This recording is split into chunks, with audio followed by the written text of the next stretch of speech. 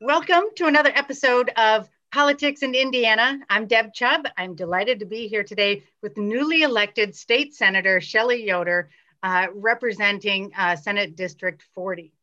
Senator, I want to get right to the bills. You've got a lot going on. You have been very busy in your first term, filing lots of great bills. And, I'm very hopeful that some of them will be heard and passed. So let's get right into, you have several bills that have to do with work and family issues. So tell us a little bit about those. Thank you so much, Deb. I really appreciate being here. And I just wanted to give a shout out to you and to other women throughout the state who ran. You were really responsible for so many successes, and maybe we didn't see them in getting who we wanted elected in the state house. However, we made progress, and we definitely will continue to keep working at recruiting and preparing really strong women candidates for the state legislature. But you, Deb, and 25 women for 2020 were so instrumental in that. So thank you.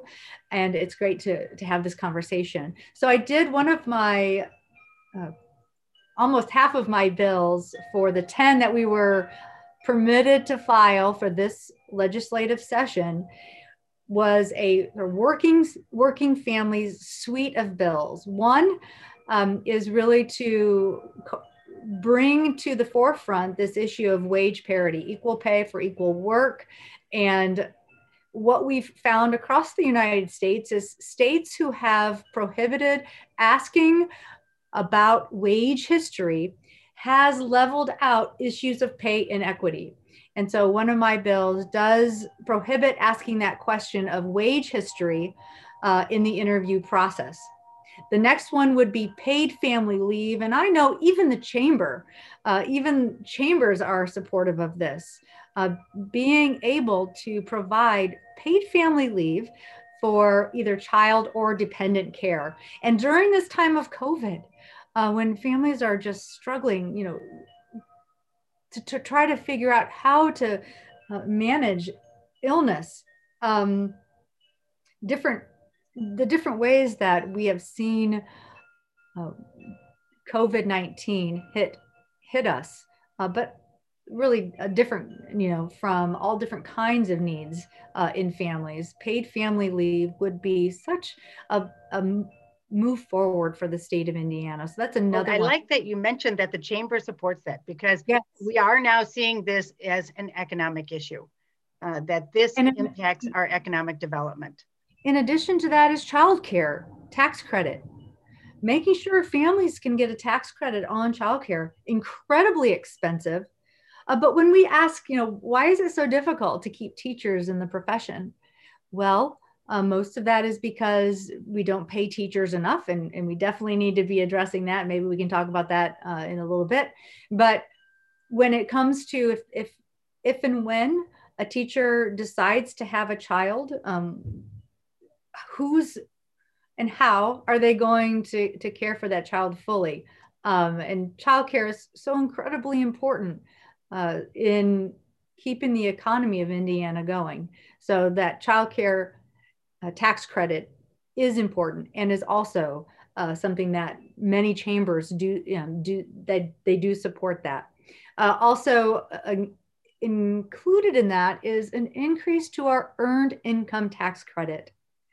Now, what we hear so often, I know what I've appreciated is the phrase, and I think it's, I'm totally blanking. I'm blanking on the name, but the idea of let's not attack the poor. Let's do what we can to start looking at and attacking poverty.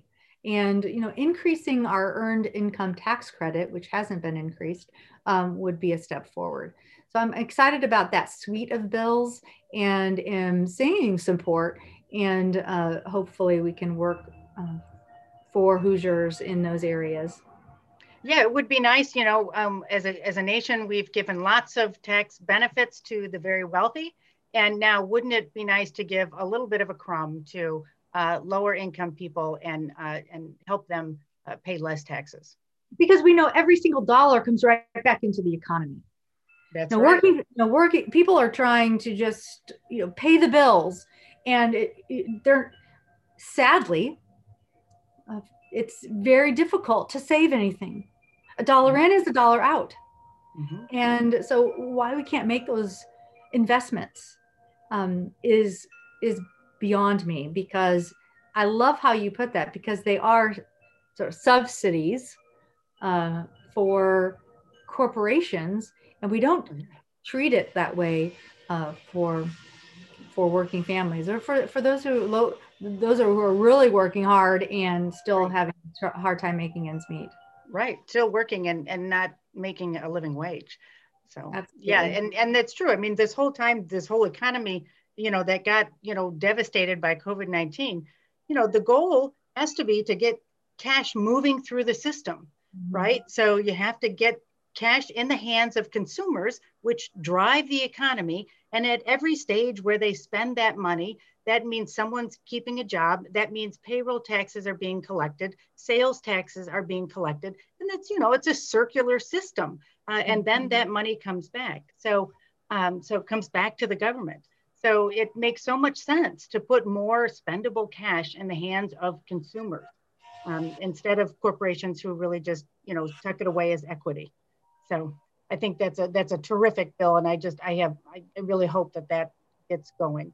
So you also have there's one more in this suite that you mentioned, and that is a work share bill. And tell me about that.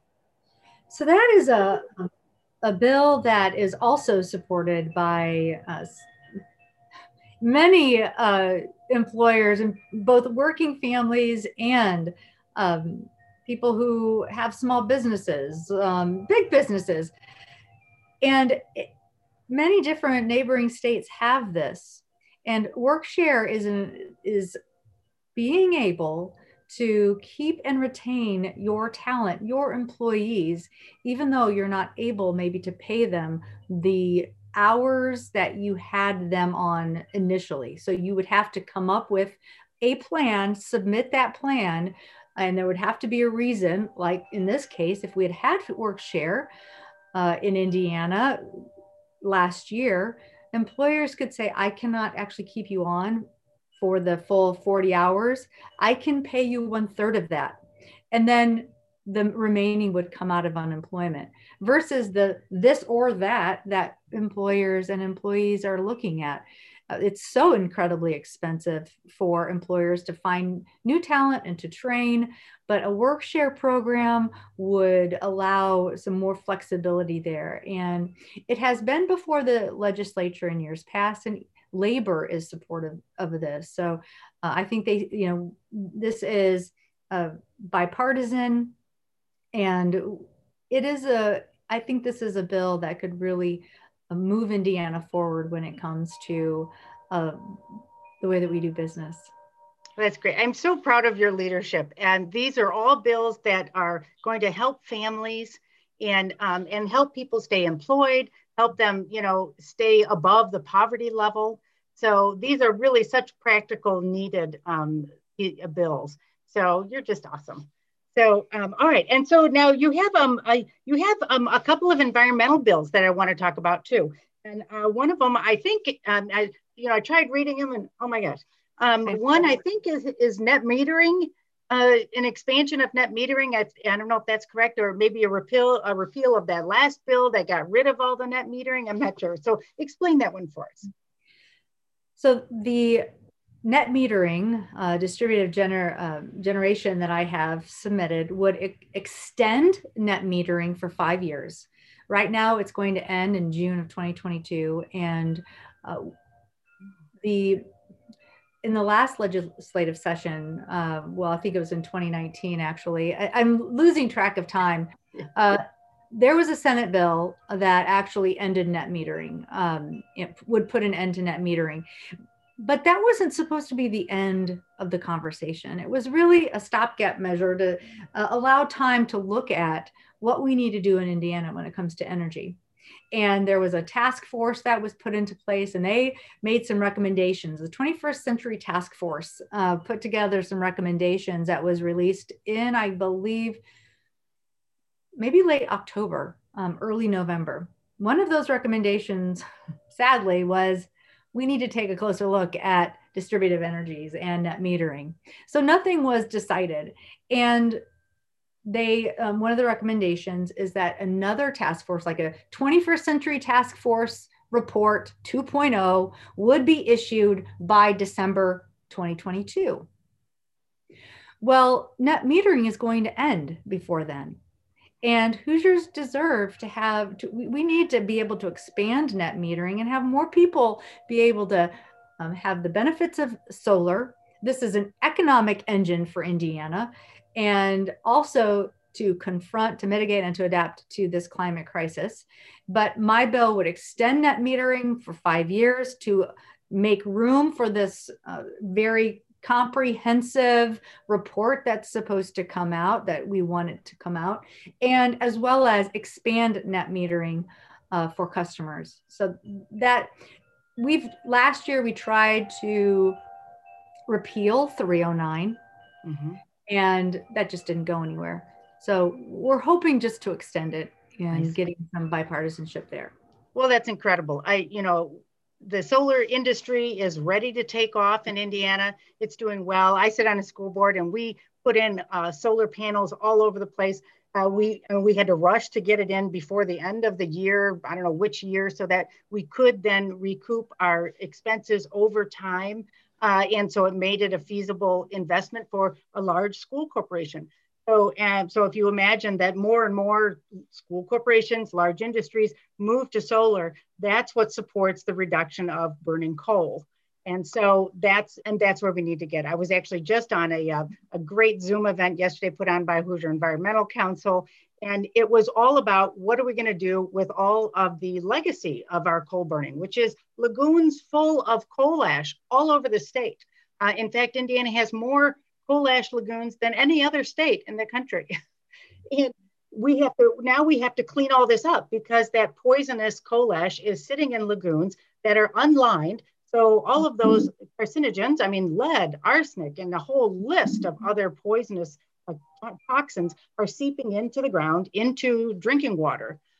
They are all situated near waterways. That's where, coal burning plants are. They're all on rivers. Ours is by Lake Michigan, right? And the coal ash lagoons are butted right up against the lake where the levels are rising. This is becoming more and more urgent. And of course, that coal ash, when it dries and flies around, and, people breathe it.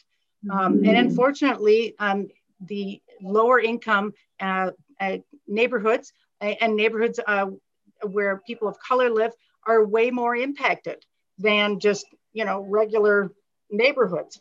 And so somebody has to, pick up the charge and take this and make this happen. So what you're doing doesn't sound like it's totally connected to that last statement, but it really is. These things are all driving this move away from burning coal, from creating all of this poisonous coal ash that is poisoning our lower income neighborhoods and everyone else and our drinking water.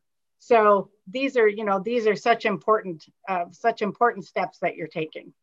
So there's one more bill that actually is even, both the extension of net metering does as well, but I also have updating the drainage code bill, because we have not updated that drainage code, and county surveyors need to be authorized in order to respond to different drainage approaches that maybe they need to respond to a public health crisis. Maybe it's an environmental crisis. Maybe it's flooding.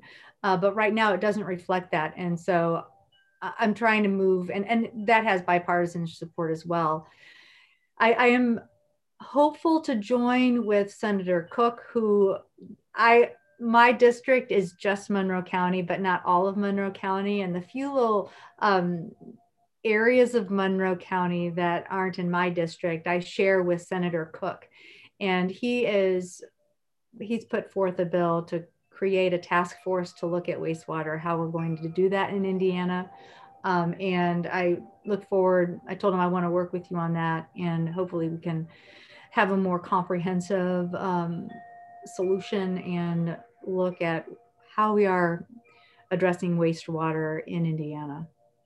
Yeah, septics are an issue all over. They're kind of this hidden source of pollution, and they're governed mostly by the county health department. And of course, as many of our government agencies these days are understaffed, underfunded, and they're not properly inspected, not properly maintained, and this is really going to end up causing lots of bacterial problems for waterways. So another awesome bill. I want to take a minute to ask you. I meant to ask you in the beginning. I forgot about the state of the State House. In light of all that's happened at the national, the national Capitol, and where legislators are on edge with good reason because of what's happened, and now there's all kinds of talk about these kinds of things happening at the state levels. How are you feeling about the security there at the State House? I mean, and the safety both from violent protesters, but also from COVID and other health problems. That is a big question, and I know that there are measures to increase safety at the State House. There have been threats on the State House.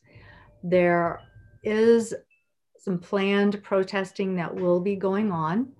And I think protesting is part of our, constitutional rights. So there's nothing there. That's good. Protest. But what we saw in the Capitol, that's not protest. That's insurrection. And we just want to make sure that people are prepared and doing all that we can. So that we're protecting people's lives and property. I mean, I hate to, put people's lives, because it's really people's lives, making sure that people are protected. But when it comes to the mask mandate, it's not really so much enforced at the State House. And I have appreciated my colleagues. It was clear that when you're on the Senate floor, you're going to be wearing a mask. And for the Senate, for the most part, there have been masks being worn. I think some, wear them down here, not covering the nose. So, somehow this has become a real political issue. And, I grew up in Indiana, and I grew up being very concerned about my neighbors, and was taught that. To be neighborly, to be considerate about the other, that it wasn't just, hey, I'm good. And wearing that mask is being concerned for your neighbor. I don't understand why there's even a question. You're one of those. Or not shaking hands, or just observing what the CDC has put out as curbing the incidences of COVID in order to protect all those our nurses and doctors and overwhelmed hospitals and staff, in order to make sure that our neighbors there are protected. And it's just a matter of wearing a mask. But we have seen this week, there was a hearing in a committee of labor and pensions looking at a bill that would prohibit employers from requiring vaccination, specifically COVID. And there was in force a large contingency of those giving testimony in favor of this that were not wearing masks and were jammed into, we're there in a committee room, and then you're exposing those who are there to testify against it. And so it's not even vaccinations, it's even masks. So that's pretty frustrating, and lots of celebration of this in the State House, of civil liberties, but we know that the mask is, where does your liberty, where is that boundary when, you're not wearing a mask, but you're infringing on the liberty of someone else being able to stay healthy and not risk their life. So yeah, I think, all fundamental constitutional rights are weighed against public safety. That's the argument that, that limits free speech. That's what's weighed against your fundamental, constitutional liberty. So, and it is frustrating, and what a frustrating bill. I mean, I worked in early childhood for many years, and of course we were required to have TB screens. We were required to be vaccinated for Hep B and Hep A, because we would expose people. So why would you not allow an employer to make that that kind of fundamental, just careful step to? Well, we already have it. This bill adds, if you have, so we already have, somebody can already claim a religious exemption, a health exemption, that already exists in the law.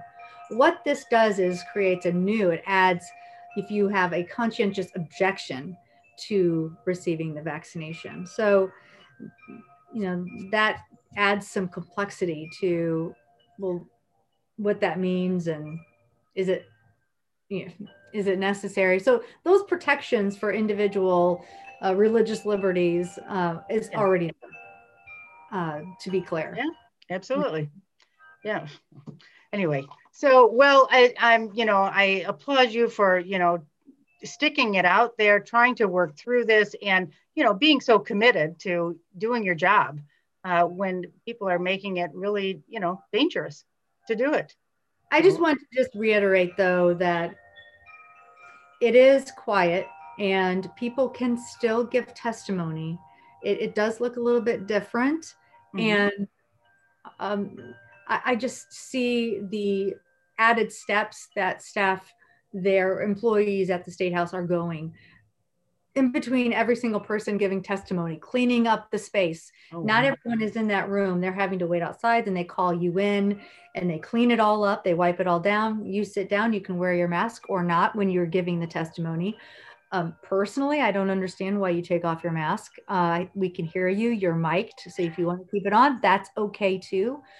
Some people choose to take it off, but they do clean it up and keep you physically distanced apart as you wait to come in and give testimony. So you still have that ability, but it's, it's just trying to manage a lot of different. It's a brand new world.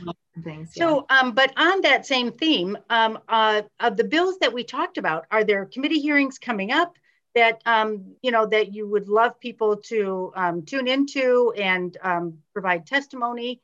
And I don't think they give the committee hearing dates for the week until the Monday. Is that right? So just FYI, this isn't about the bills that I just talked about, but I'm also in the minority in the Senate. The majority, on next week, we will have our first Environmental Affairs Committee meeting. And one of the bills that we will be looking at is removing wetland protections over some of the current protections in the state of Indiana.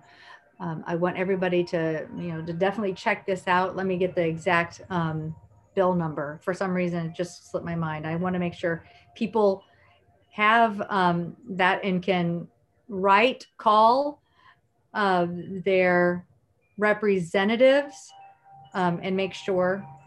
Let's see here. It is SB 389. SB 389, terrific. And so, and that will be, heard at Environmental Affairs when? Monday morning. Monday morning. Oh, wait a minute. It'll have to be Tuesday. I'm sorry, not Tuesday afternoon. I have to get my own oh yeah, that's a holiday Monday. Yes, I know. So now I'm like, I have to see when it's going to be heard. Yes. And so, and people can go to IGA.gov and they can watch live stream of those committee hearings as well. Mm-hmm. So I certainly encourage people to do that if you're not if you're not up to going to the State House or the Government Center to testify. Mm-hmm. So, we Indiana used to have a lot of northern Indiana, a lot of wetland. I read in a history book in Indiana. I have to find out where this was, and we can talk about this at another time. But it just mentioned how you used to be able to take a canoe across the entire width of the state of Indiana in the northern part, going from wetland to wetland to wetland, creeks, rivers, to Chicago. Interesting. Yeah. So, well, yeah, that would be the Calumet River, probably. And I will tell you, been involved with a lot of environmental stuff up here, and there has been a lot of good cleanup along the Calumet. The Grand Cal has undergone terrific restoration work, mostly by the Nature Conservancy, and other groups are working on the East Branch and the West Branch of the Calumet River. So it's going okay, but I will tell you, the Grand Cal. It was really I think the most polluted waterway in America some time ago before this restoration. Yeah, it was really, really bad. And 90% of the flow was made up of discharge from industry. So, so it was a very, Indiana waterways have undergone terrible, terrible, terrible violations. Well, our wetlands play an important part in just making our water, cleaning our water naturally. Absolutely. And we already are down to 68% of Indiana's water being drinkable. That's not, that's salvageable. And so our wetlands are a part of that. And we certainly don't need to deregulate any more of them. And so this SB 389 has the potential to do that. So that's going to be next week. And I would love to give people a shout out to take a look at it. Okay. Yeah, we'll be there. Okay. So we're running out of time. I know you're very busy and you've got to go. So I do like to ask though, before I go, any just parting words of wisdom for us? I appreciate the work that throughout the state of Indiana we're doing. We're certainly in interesting times, and when we're looking at in this current session, writing the budget for the next 2 years, as well as redrawing the districts in our state, it's hard to get involved, and it's easy to feel like the process doesn't include you, but we desperately need the voices of each and every resident who calls Indiana home, to make that connection to their representative or senator, just to say, what you are concerned about. It doesn't have to be fancy. It doesn't have to sound like you know everything about everything. What is important to you, whether it's, I just want my vote, I want to be able to vote safely. I really appreciated being able to vote by mail during the primary, and I would like to see that continue.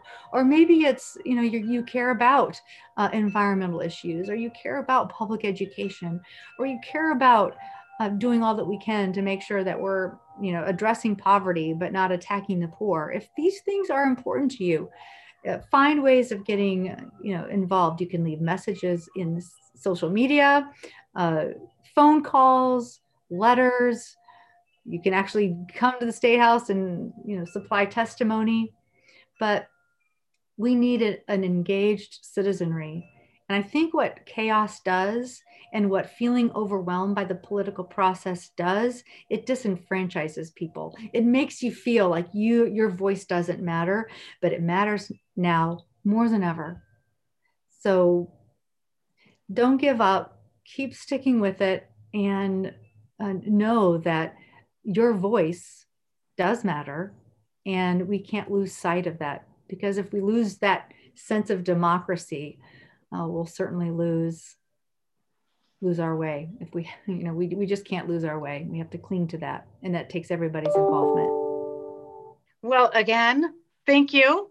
And thank you for being just an outstanding leader in Indiana. I so look forward to watching you do great things. I just know you will. So, all right. So we'll be signing off. And so, see you next time. I hope you'll come back and we can do this again. There's lots more to talk about. So much to talk about. Thanks so much, Deb, for all your service to the state. Oh, you're welcome.